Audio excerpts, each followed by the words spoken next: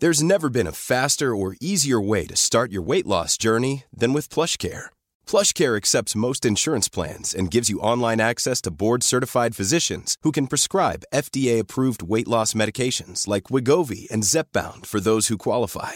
Take charge of your health and speak with a board-certified physician about a weight loss plan that's right for you. Get started today at plushcare.com/weight-loss. That's plushcare.com/weight-loss. plushcare.com/weight-loss. Hey, it's Ryan Reynolds, and I'm here with Keith, co-star of my upcoming film, If, only in theaters May 17th. Do you want to tell people the big news?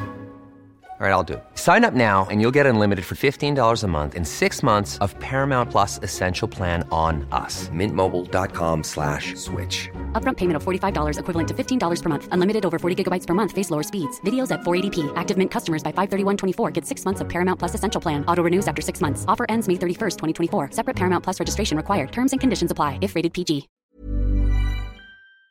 How would you know one bird from another? There's a question for you. You'll be asked over this weekend to try and work out what's happening in your garden. Let me speak to Phil, who's available for a conversation. This is Phil Carson from the RSPB. Phil, good morning. Hi Frank, how are you doing? I'm very, very well, Phil. You'll be counting birds, or you want us all to count birds in the garden this weekend? Yes, that's correct. So this weekend is a big garden bird watch, and we'll be asking as many people across Northern Ireland to see what's using their garden as a home, and trying to figure out what's happening in our gardens really in terms of bird life. What should we expect in the garden this time of year? I tend to see robins and blackbirds. Anything else about? Yeah, if you look carefully, you'll potentially be able to see a lot of different things. So from last year's results, we had house sparrows. Lots of people saw them, starlings as well, chaffinches. So those were the top three. But there's also some unusual birds you might be able to see depending on where you are. So the likes of brambling, people have seen those before, or if you're very lucky, a great spotted woodpecker. So there's the common ones and the not so common ones. So it's just taking the time to see what's about really. How would I know a brambling if I saw one? What does a brambling look like? A brambling is a bit of an extravagant-looking chaffinch. So it's a chaffinch with a very black head. It's very, very striking. They're quite unusual. They're migrant birds that you do get in around the winter time. But if you see an odd-looking chaffinch in the garden, it's potentially a brambling. So is it brambling? Brambling, yes, that's correct. Yeah. That's a great name. Every day is a school day. Wasn't aware of that bird. I am aware, however, of the magpies, the crows and the greybacks. Do they count? Because we have a couple of dogs, and the dogs like to, munch things, and the crows are always sitting on the roof looking to see when that dog leaves that down, I'm having it. Are they as important, or are they a pest? Well, we're wanting to see everything that's been in people's gardens, really, and all of the data that we get through is really, really important. So hooded crows, jackdaws, the likes of magpies as well, we all want people to record those. Last year, the hooded crow was actually number 12 on the list, so it's important for scientific purposes to note down everything, really. The magpie is a very smart bird, isn't it? They are quite intelligent. A lot of the crow family would be. Yeah, because I'll tell you a story. We have the dogs, and sometimes there's food outside, and sometimes the food is actually in their houses where they go into. And I've noticed from watching a few magpies quite carefully, the magpie, of course, will go into the house and take the food, no problem at all. But because there's a lot of footfall with people there and the dogs there, the magpie now has a mate who's acting as a lookout. So you get a magpie that goes into the wash house and eats off the dog's tray, and the other magpie stands outside looking all around. And then it flies off, and the other one comes out like a flash as soon as it flies off. And then I presume they swap round, because the other one then goes in and does the eating, and the other magpie stands out and does look out. Am I imagining that, or would they be that bright? They could be that bright. The crow family, they're very intelligent, so they can actually recognise human faces. There's other types of crows as well have been trained to lift litter in places in France and such like that. So I don't think you're going mad with saying those things. They are very, very intelligent. And they get a bad press, the magpie. They're a beautiful bird. They are quite beautiful to look at, yes. And yeah, they're all part of the ecosystem as well. So if you're seeing them in the garden, take the time out to marvel in the beauty, so to speak. And what about the counting? How do we do that over this weekend?